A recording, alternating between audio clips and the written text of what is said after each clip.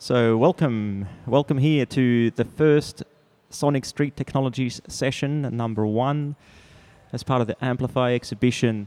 And today we've got a series of conversations with Sydney Renegade party makers, and we're going to talk about how sound system culture affects what they do, Sonic Street Technologies, the kind of music they're into, spreading across the airwaves, and of course in physical spaces like where we are right now here at Tinshed's Gallery. And in front of me right now, my name is Moses Eaton, and I'm working as a researcher with the Sonic Street Technologies project that's happening. It's been coordinated from London, Goldsmiths University. University of Sydney is collaborating with that project, investigating Australia's contribution to global sound system culture. So that's the focus of today's conversations. And the first guest we have here is Peter Strong, who's a multidisciplinary artist of many talents and many names: Oms Not Bombs, Vibe Tribe, Mashi P, Berlingua, Organarchy, and there will be a lot of some other pseudonyms and projects that you've been involved in. Yes, welcome. Yes, hey, good to be here today. Yeah, good day for it. And what a great exhibition this is, looking into activism and sound and music and radio. Yeah, dig it. So yeah, where to start? Man, last night, Organarchy Sound System played at the opening, which was great. We brought my whole studio out, and we set up a little transmitter, and we pumped the music from the Honey Trap sound system through a little radio transmitter out to the Sunny Bins, which are wheelie bin sound systems. That's one of the things that I'm quite busy with at the moment, is a solar-powered sound system based around the idea of the wheelie bin sound system that's got a fairly long history in Sydney and is a thing around the world. If you look online, it's one of those 13th monkey things. A lot of people come up with the idea that a trash bin is a good thing for a sound system if you want to wheel it around in the street and it can get knocked about. We sort of made Sunny Bins probably around 2009. John Jacobs first made a wheelie bin sound system around 2000, and then in about 2008 there was a thing called Reclaim the Lanes in Sydney, where everyone was invited to make their own sound systems and take them out into the street. And it was sort of a retreat from Reclaim the Streets. It was more about celebrating the laneways and graffiti art, and so that led to a bit of an explosion in creativity of making sound systems, and that's where Sunny Bins was born. Sunny Bins was myself, Flat Max, and Greg Archer were the trio that kind of pushed these bins, and Greg Archer once found this solar panel that fit exactly on the lid of the bin, and that was what really cemented the idea and got interest with councils. So we'd made a couple of these solar-powered sound system bins out of wheelie bins, and next minute the councils were interested, and they put through some money at it, and we made it about 30, and we went out to councils around Sydney. The bins were being used, people saw that they existed, and so they came from this street sort of illegal street party thing to actually a bit of a part of the furniture of council events in Sydney from about 2010 to now, where City of Sydney Council regularly use them. Doing Parramatta Lanes next week with my Skip sound system, which is a 4-wheel skip, and it has poles sticking out of it with small bins on top, all solar powered. And then we've got a roving DJ who just, like, the idea of a roving DJ is ridiculous. You're somebody pushing a bin through the streets, playing music off a phone app. And with the Sunny Bins and the wheelie bin sound systems, starting off with like Reclaim the Streets and, techno, hip hop, and conscious sort of music, electronic spectrum. Often with the council gigs, I find the Uberlinga style world music selection is really what hits the nail, because it's celebrating multiculturalism. You get people coming up, this is music from my country and stuff. So that's what I've got in line for Parramatta Lanes, is global beats, global bass, the electronic music meets folk music from around the world. And what it initially inspired me with sound systems was electronic music, the explosion of techno. But as the years went past, my ears started pricking up to the way different countries were using the electronic production with their own music styles to create this beautiful selection of world music. Thank you, Peter. This is Peter Strong you're listening to right now, who's just told us, quite a succinct summary of some of his many achievements and the Wheelie Bin sound system, which we will be talking to John Jacobs at 1 p.m. today to go a bit more in depth.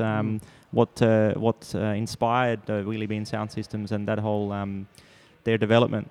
But very interested to go into a bit more detail into your role in out of all your creative endeavors. What does music mean to you? Because you obviously do visual art, you do printing, you do digital art, but music is obviously a central thing. What does it mean amongst all of your creative outputs? I mean, I've always just loved music. Right from I grew up in England. I came to Australia at 20 years old, and I was a heavy metal kid at about 13, denim jacket, patches, Motorhead, and all that.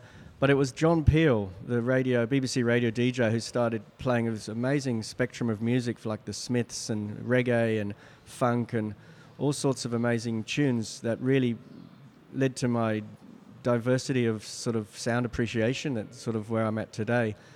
So the late John Peel, I think, inspired a lot of people in the UK in the sort of late 80s, mid to late 80s, and he's put out amazing Peel session vinyls and releases over the years of amazing bands, from the Smiths to The Fall to Aswad, New Order. So going to UK festivals in 1980, from about 84 to 87, when I came to Australia in 87, I had this, 84 to 87, I just sort of in England, I was at a boarding school, I was going to maybe join the army, and then I ran off to Stonehenge Festival one weekend and changed me forever. I found a flyer of Crass, literature by the band Crass, who were one of the forces that actually made the Stonehenge Festival, were members of Crass. And just reading some of their literature just said, yeah, this is more like it. This is where it's at. And listening to the Clash and the Sandinista album in particular really radicalized me. And so music, for me, has always carried a message, and it is a message of bringing people together. And coming to Australia in the early 90s, I found the Jellyheads Collective, who are like a punk, anarchist punk, similar to Crass. Bands like Tutti Pazzi and Repeat Offenders were in this community-run warehouse in Chippendale. They were putting on vegan nights, queer nights, punk bands. And then at the same time, the rave thing, it started to hit hip-hop before rave, like Public Enemy, dub, On Your Sound System. And we started hearing this new type of music where you could cut and paste things into it, and the message in the music. Gary Clayle at the Phoenician Club with his complete wall of subs was a big influence, I think, to a lot of the proto-techno crews in Sydney to realise the power of music. I think he was DJing off cassettes, and this was probably 91. Yeah. So you sort of you started telling us about how you became inspired by John Peel, his selection, which is, I guess, that sort of punk and post-punk era, especially. And when you started, and then you've now started telling us about cutting and pasting and being part of techno collectives. So what was your first experience of music, like production? For me, I left England in 87, the year before the Summer of Love, which 88 was when the rave thing just made sense and it just clicked. I got to Australia in October 87. Hordern Pavilion parties were happening, sort of house music. But what really got me in those days was Public Enemy. And with the Public Enemy, it Takes a Nation of Millions album, the production, you could hear the cut and paste. And that inspired me to get a pair of old turntables. They weren't even pitch control, just old turn, and start experimenting with mixing music. And I was doing late 80s, I was doing house parties with a cut and paste sort of sound system, just out of bits and pieces, and running and doing. The late 80s in Sydney, Sydney was number one nightlife spot in the world, and not just clubs, but people's houses, mad parties. We lived in this place in Glebe, and we built a stage in the backyard. Thrash bands would play, like Monroe's Fur. Inside, we'd have a DJ playing. And this is before we even knew what acid house and techno was. We started to understand it and hear it on the radio. Like at first I thought Public Enemy was acid house. I didn't know.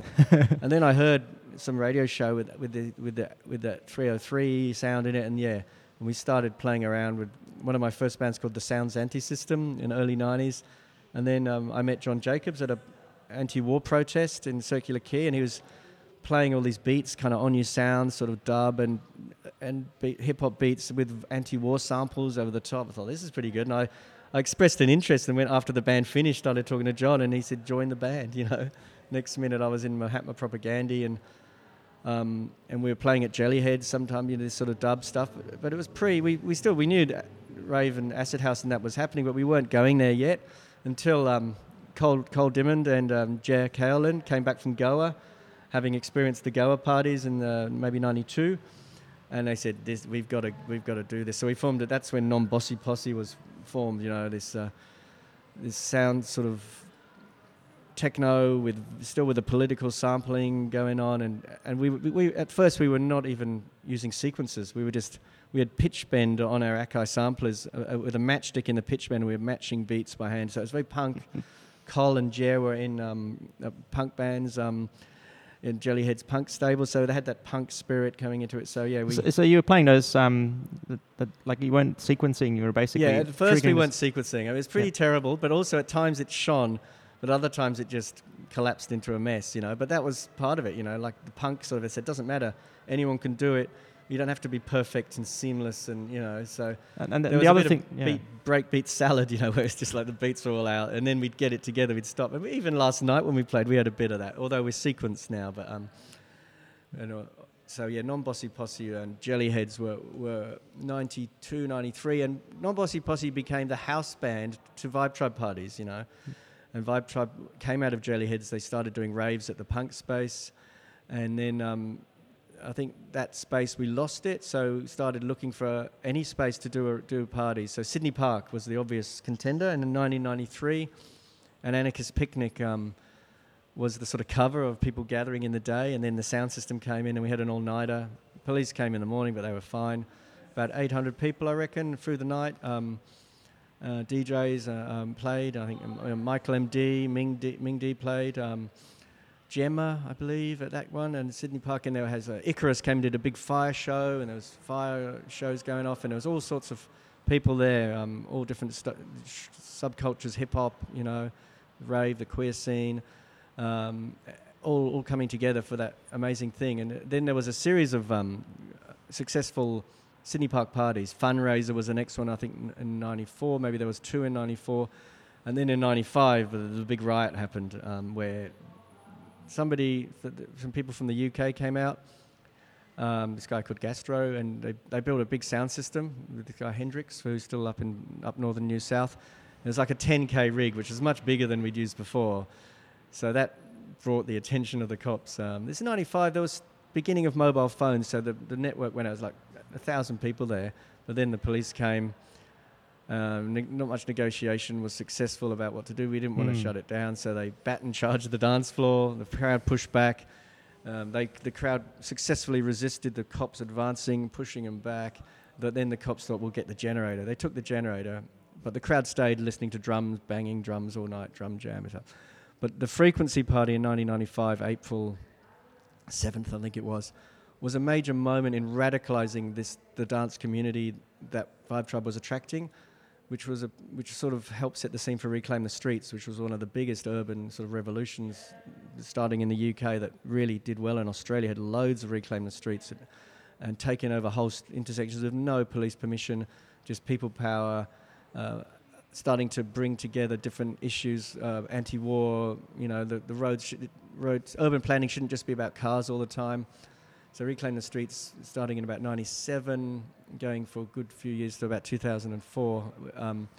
I think it helped shape some policies, like this Sydney opening night festivals took a cue, I think, from Reclaim the Streets and shutting streets down, putting stages in streets and having music in the streets. But Reclaim the Streets started off not too bad with the police, but ended up with, you know, a riot, like in Erskineville, the police horses charging the crowd and stuff. So yeah, Reclaim the Streets consequently died down a bit, but it's had resurgences in more recent times. The West Connects protest, and who knows, it might come back again. But to go back a bit to the music, you started talking about you're basically inspired by punk, and then really inspired by the process of sampling, which came essentially from an album that's you know, genre-wise it's considered hip hop. Yeah. But then the music you were producing really was like more acid house. Yeah. And then elements of punk and hip hop and everything came into it as well. The acid house kind of beats, the techno was the canvas, and then the samplers. We always loved sampling, and sampling reflects, the sample collection reflects our musical taste. So I love reggae, and I love punk. So you know, we could mix punk and reggae samples in just do a bit of preparation, make the loops perfect so they fit in with the rest of it. So yeah, the beats was the canvas and the samples were the paint often, and yeah. And then the spaces this music existed in, with all the events you mentioned, there's generally not, except you mentioned Horden Pavilion, but I'm not sure, was this before it was kind of an official venue, or? Oh no, Horden Pavilion was already was it? I went like late 80s, I mean 88, 89, I went to some Horden parties, fun parties, Bacchanalia, rap parties, and there it just was an eye-opener. The first hearing sort of acid house music, and it was a beautiful collection of different scenes mixed at those Horden parties, and that's when Australia was one of the number one night spots in the world, because England was having its Summer of Love, but Australia was already the main predominantly gay big parties at the Horden became inclusive to everyone. So there was a real cultural fusion and mixing, and you didn't know what music to expect there. Anything could go down from hip hop to acid house and to funk. Yeah, and then when you started performing like your music, the Jellyheads and all these, I mean, they generally weren't playing in conventional commercial venues, were they? Yeah. The Jellyheads was after the Hordens. I mean, the local residents, I think, got together. The Horden parties got shut down just as the rave scene was hitting from the UK. A lot of it's like a cargo cult. It was like UK DJs coming out. Oh yeah, we can make some money here and put it on. Some weren't just commercially motivated, but some were. So I think Vibe Tribe was part of that local scene. Clan Analog was another one of more of an Australian take that led to the whole Bush Doof thing. Different crews came together, Club Kooky, with an Australian take and more of Australian involvement, and not just the UK people coming out and showing us rave. It was more coming from Australia. And Vibe Tribe was part of that, and the venues were more underground or illegal, warehouses, beaches, Because with all this mixture and new sounds coming in, there wasn't really an infrastructure there, or it would have been hard to find a space to perform in, yeah? So you just had to take a space, you had to sort of make a space. That's right, yeah. And just like Little Kongwong Bay Beach in 1994, you had to lug the PA across a whole beach, rocky headland, and back to another beach. And that was an all-nighter that went amazingly well into the next day. And things like that. I mean, they're just legendary events, and the Sydney Park parties before that, they got shut down. But sometimes Non-Bossy Posse would get booked for more other sorts of events, not legal ones as well. But yeah. Like in a club or something? Yeah, different clubs and warehouses. But it was amazing the way the music melded with a anarchist politics, and then Reclaim the Streets gave it direction to show, okay, that we can actually take space here and get people out of the dark nightclubs and warehouses into the open streets in the day. And so yeah, often once the streets were claimed, though, there was a side of it where, well, now what do you do? So people drinking and piles of people on the floor drunk and stuff. Maybe that's not the best way to go, but they were an amazing thing, and I think they affected Sydney in a really positive way. And then, of course, the other thing, if you're playing in these more like unconventional spaces, or the spaces that you're making, you're also responsible for the sound there. So that brings in a sound system of some description. So can you tell us a bit about those early sound systems? I mean, Jellyheads had a sound system, a small one that was kind of that we were using. That it was not loud enough maybe for 200 people.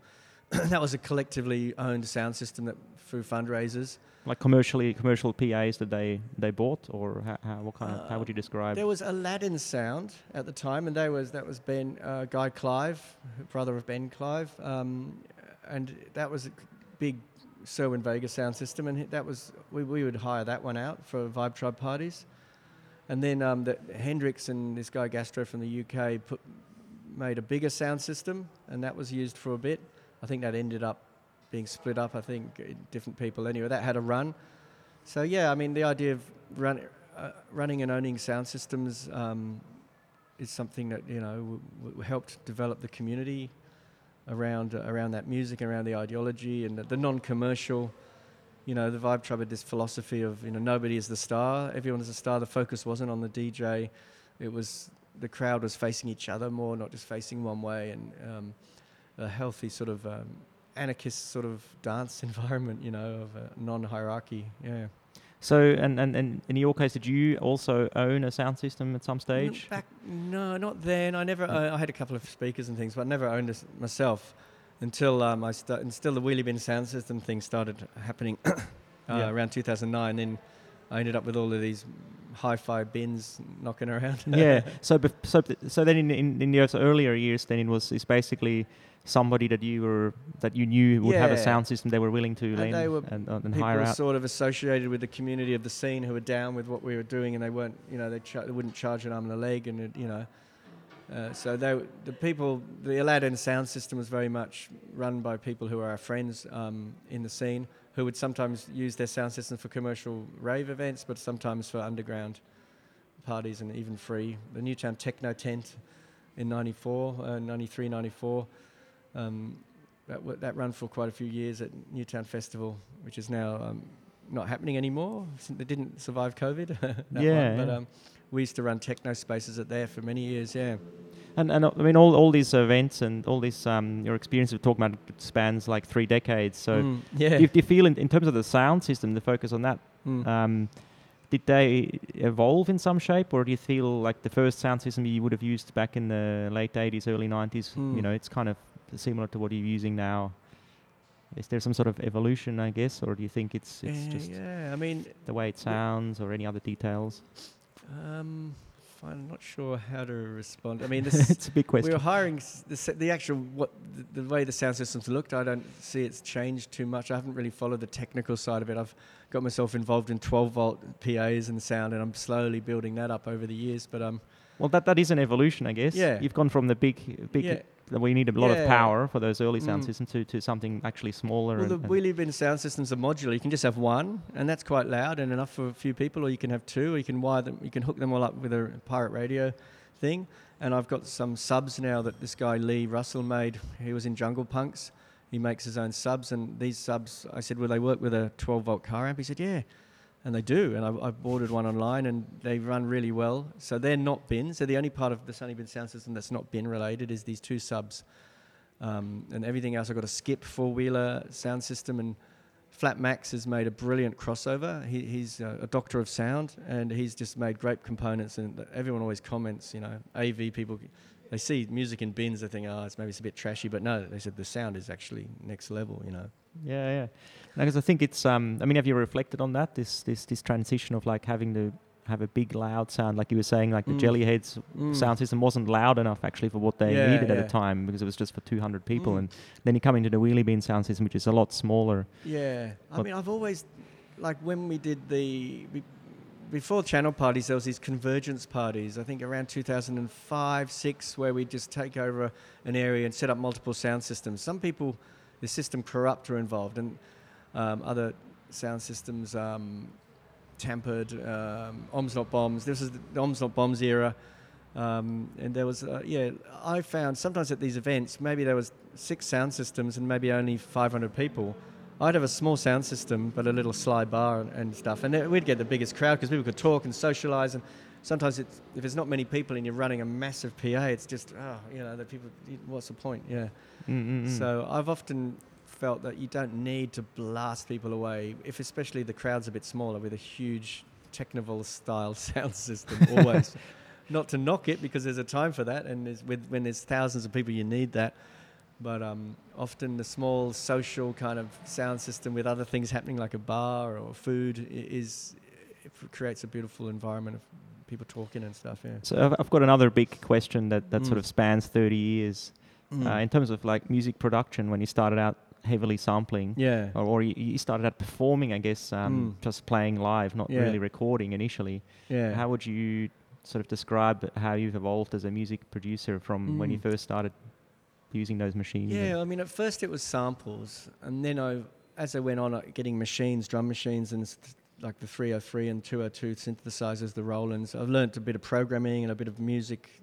I've never known music theory. I can't read music, but I go by what I think sounds good. So making, bass lines and being able to sequence a bit, that sort of side of it I've slowly built up. And I use Ableton Live a lot in a laptop, and I produced recently, during the lockdown, Crass, the punk band that inspired me way back in '84, Stonehenge Festival, they released the stems of their first album, which I remixed, all in Ableton Live.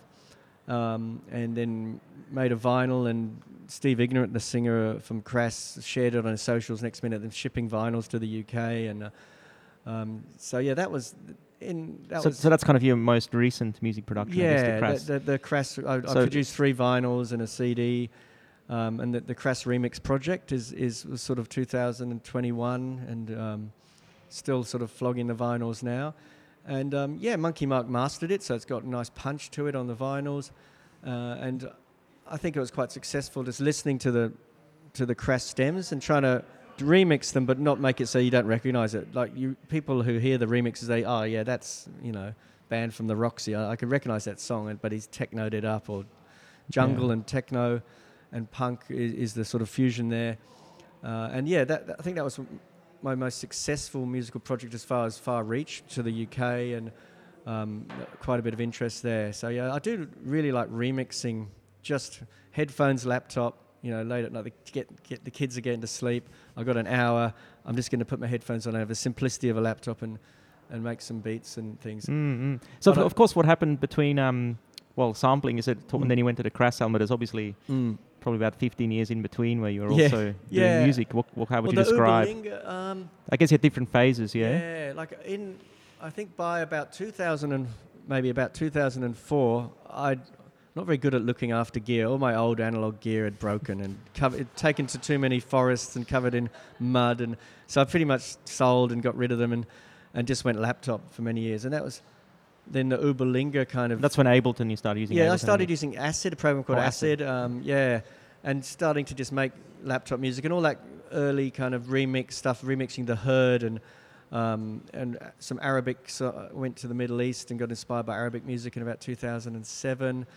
And started just making these sort of Arabic beat mashups and things. And then Uberlinga came along, and Brendan Palmer's project, which was really putting a focus on global music, multilingual hip-hop, and that inspired me. So I started still in the laptop, just making remixes and some global stuff, gypsy beats, and just also amassing a vast collection of music to DJ at the Uberlinga parties. And it wasn't until the beginning of the first lockdown where I said, I'm sick of the laptop, I want to get some hardware again, and that's when I built up this crazy mobile studio that we played. I was a part of Organicy last night, which is Behringer clones, the 90, the 6730, because I can't afford the real ones anymore. But they do the same thing, and then a bit of modular. With the help of John Jacobs, I got into some modular stuff, so like some effects and dub sort of effects and things, and more bleepy sounds.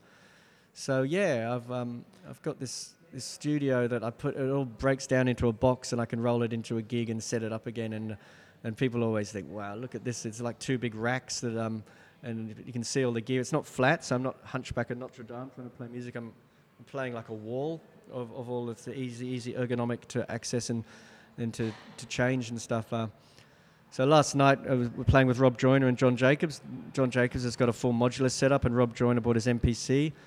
And we were just jamming it. It was a bit messy at times, but we got there, halfway through we started finding our groove and jamming, yeah. So in a way, it's you've sort of gone full circle, you think? Or it is a bit of a full circle thing. Now, I still use Ableton a lot, sometimes to make the loops that I then feed into my modular sampler, which is a bitbox, which goes along with a sequencer to all the beats and stuff. So I prepare samples in the computer, send them to the modular live rig, hardware rig, and then on my mixer I can record the channels of all the band members, so I can use Ableton again to remix the stems of the live recordings back to something that's something you'd release, yeah. Mm-hmm.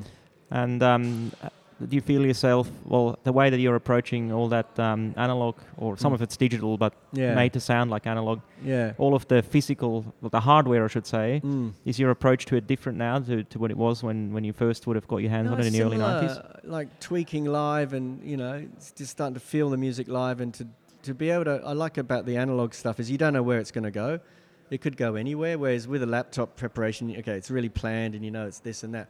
But when you're running these machines, it's like a spaceship. Like when I play music just me, it's called Grumble Morph, and that's the name I've used for the Crass remix. And I refer to my studio as the Grumble Morph spaceship, because you take it for a spin and then you don't know where it's going to go necessarily.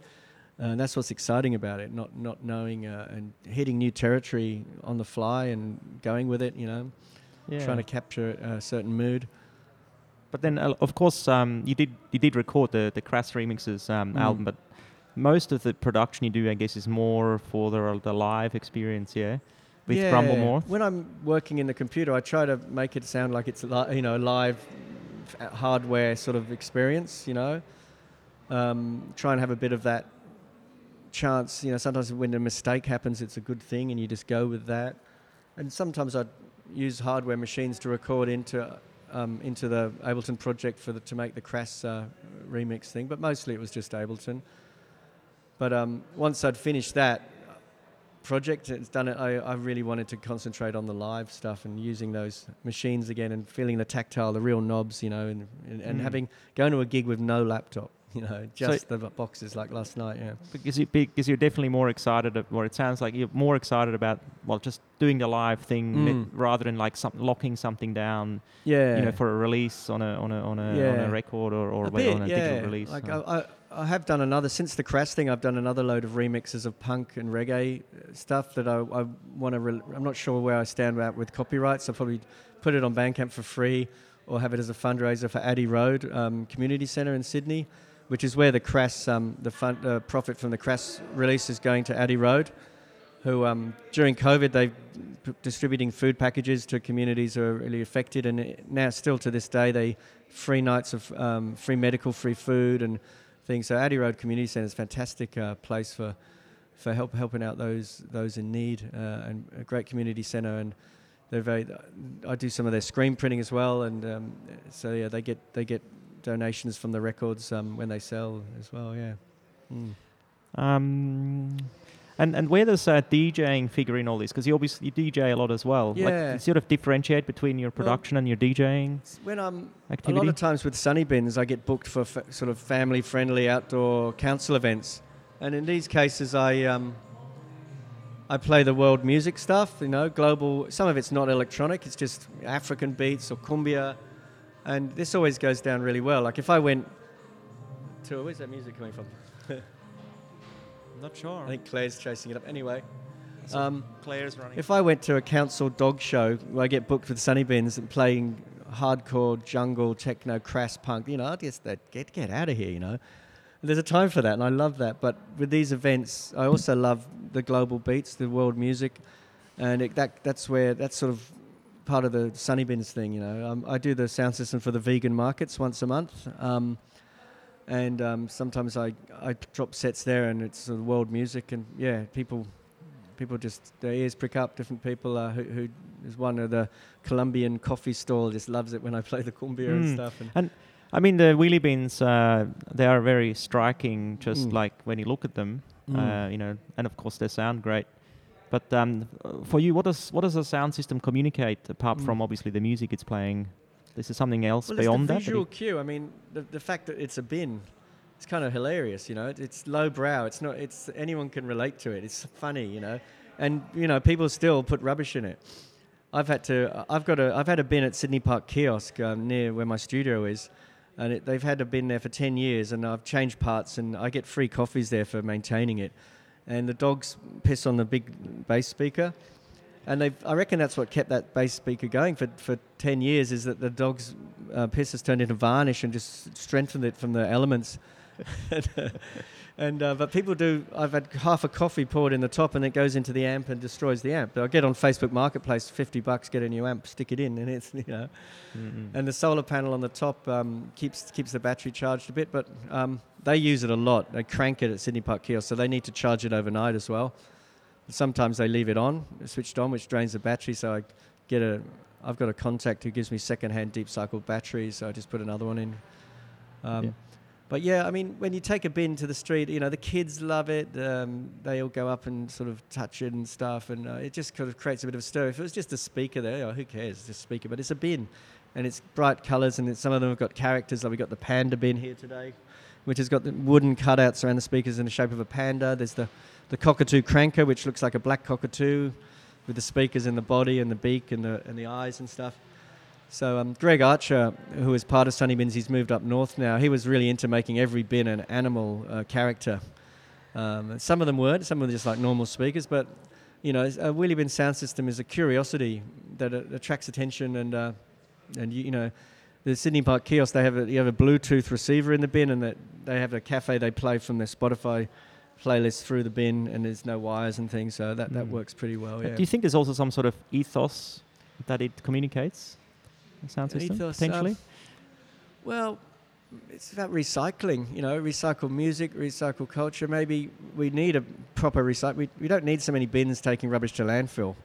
We need a proper recycling industry, a circular economy, and then maybe all the spare bins could be turned into sound systems to bring music to the streets, which is a good cultural tonic for people to have music, you know.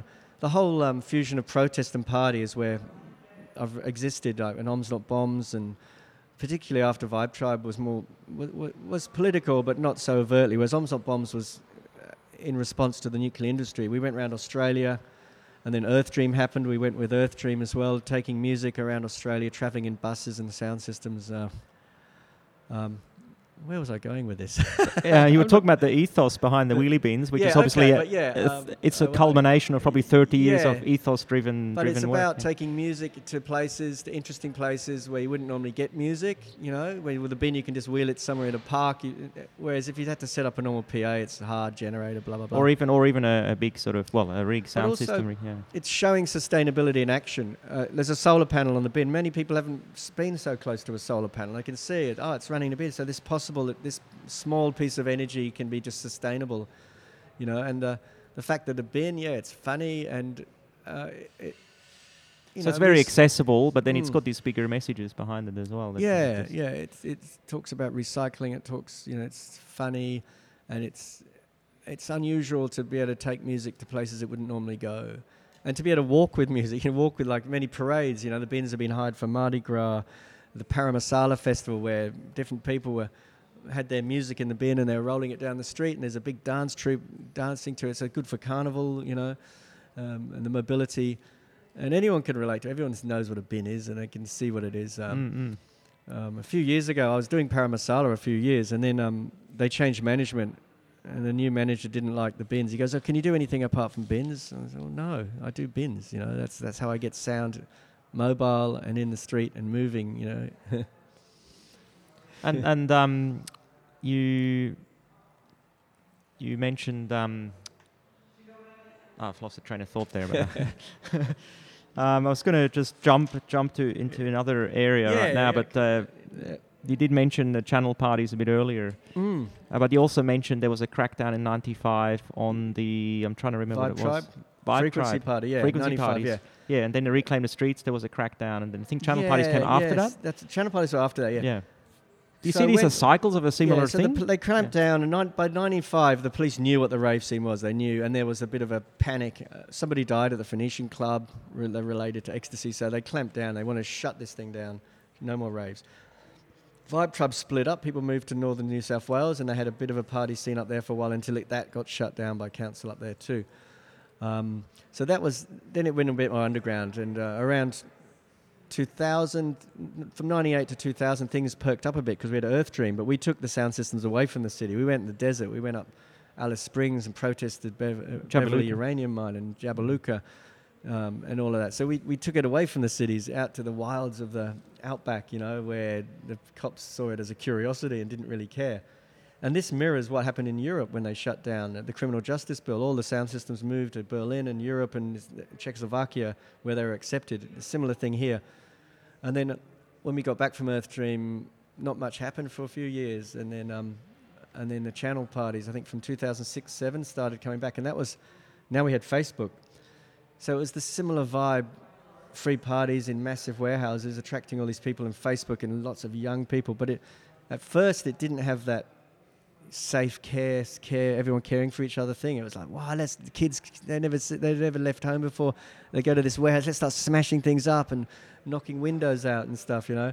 So, you know, we had a work cut out for us trying to stop danger happening, and luckily no one got hurt. But we were considering putting out flyers to try to spread the vibe from the previous generation, that, you know, care for each other, empathy, you know, but I think people got it in the end. And channel parties went from 2006 to about 2010, mainly in that bracket, and they were wild. You know, we had live band stages, big DSS sound system, drum and bass rig, and it was because the scene had fractured from initial rave was just one thing, and it fractured into drum and bass, techno, house.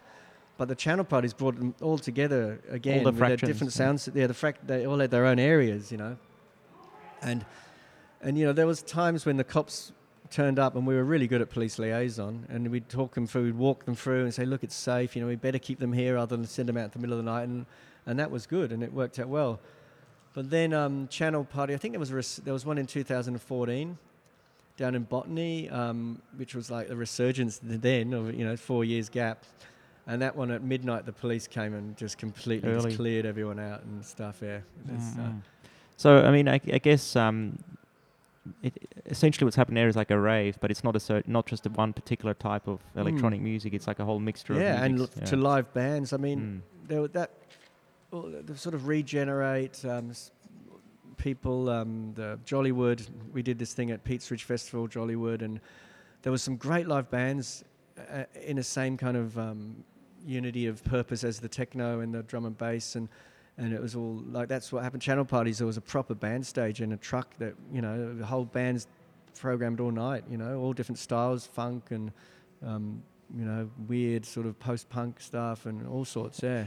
And if you bring all that experience you have with various waves of kind of a similar thing happening, of all these tribes coming together, is that a way of describing it? Yeah.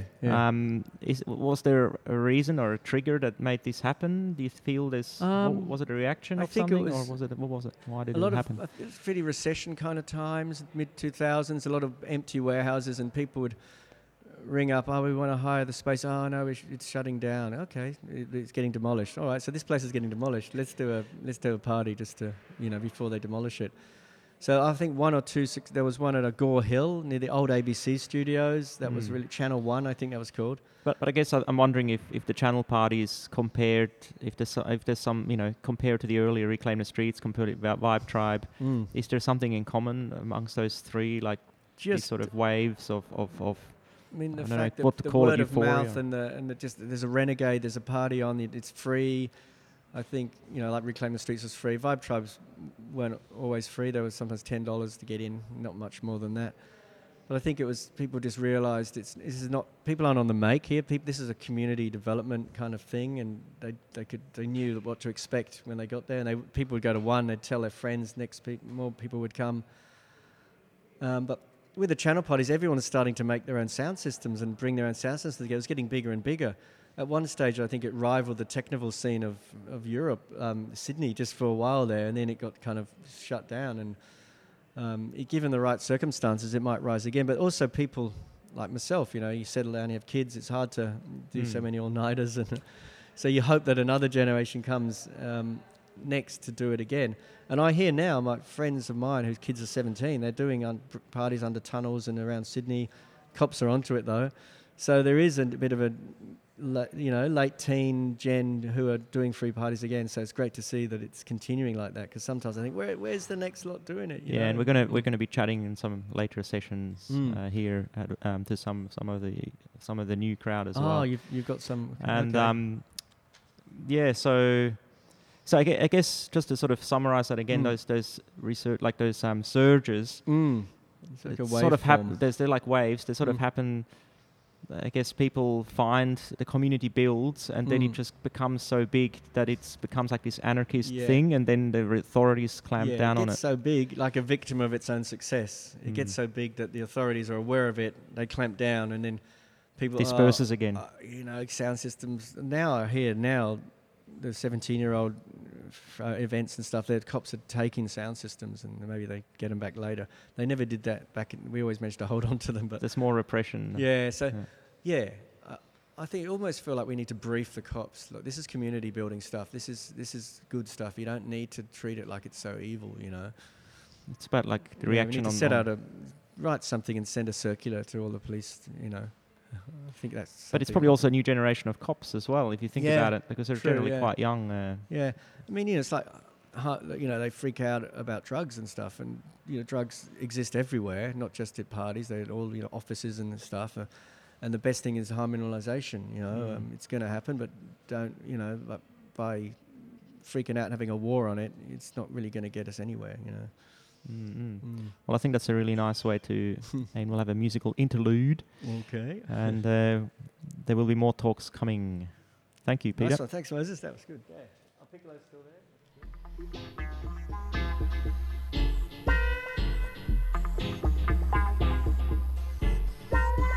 Marcus Women's money, we pay with our bodies.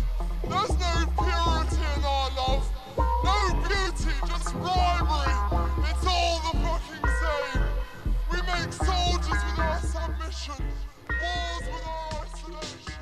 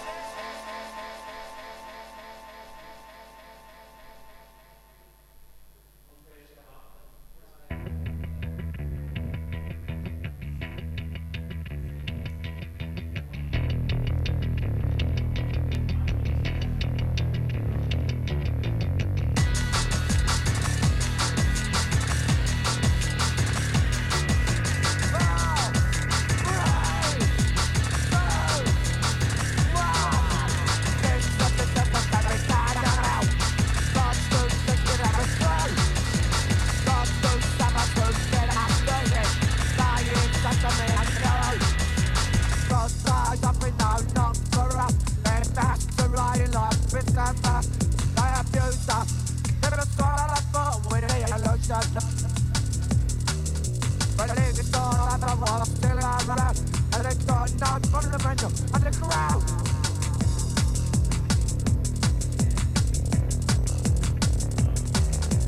Look around, and it's really just a good. No, you want me.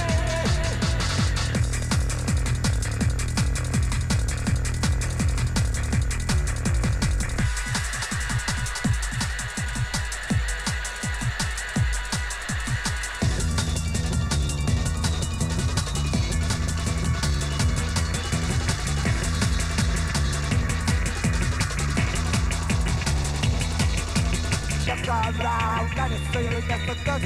No, you want me.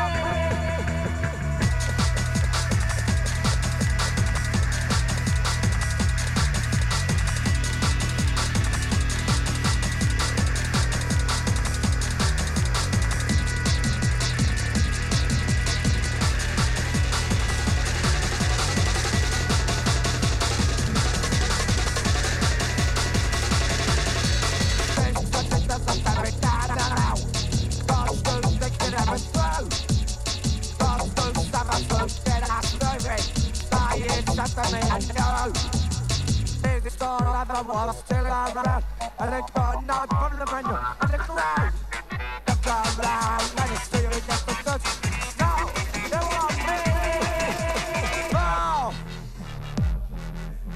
3, 2,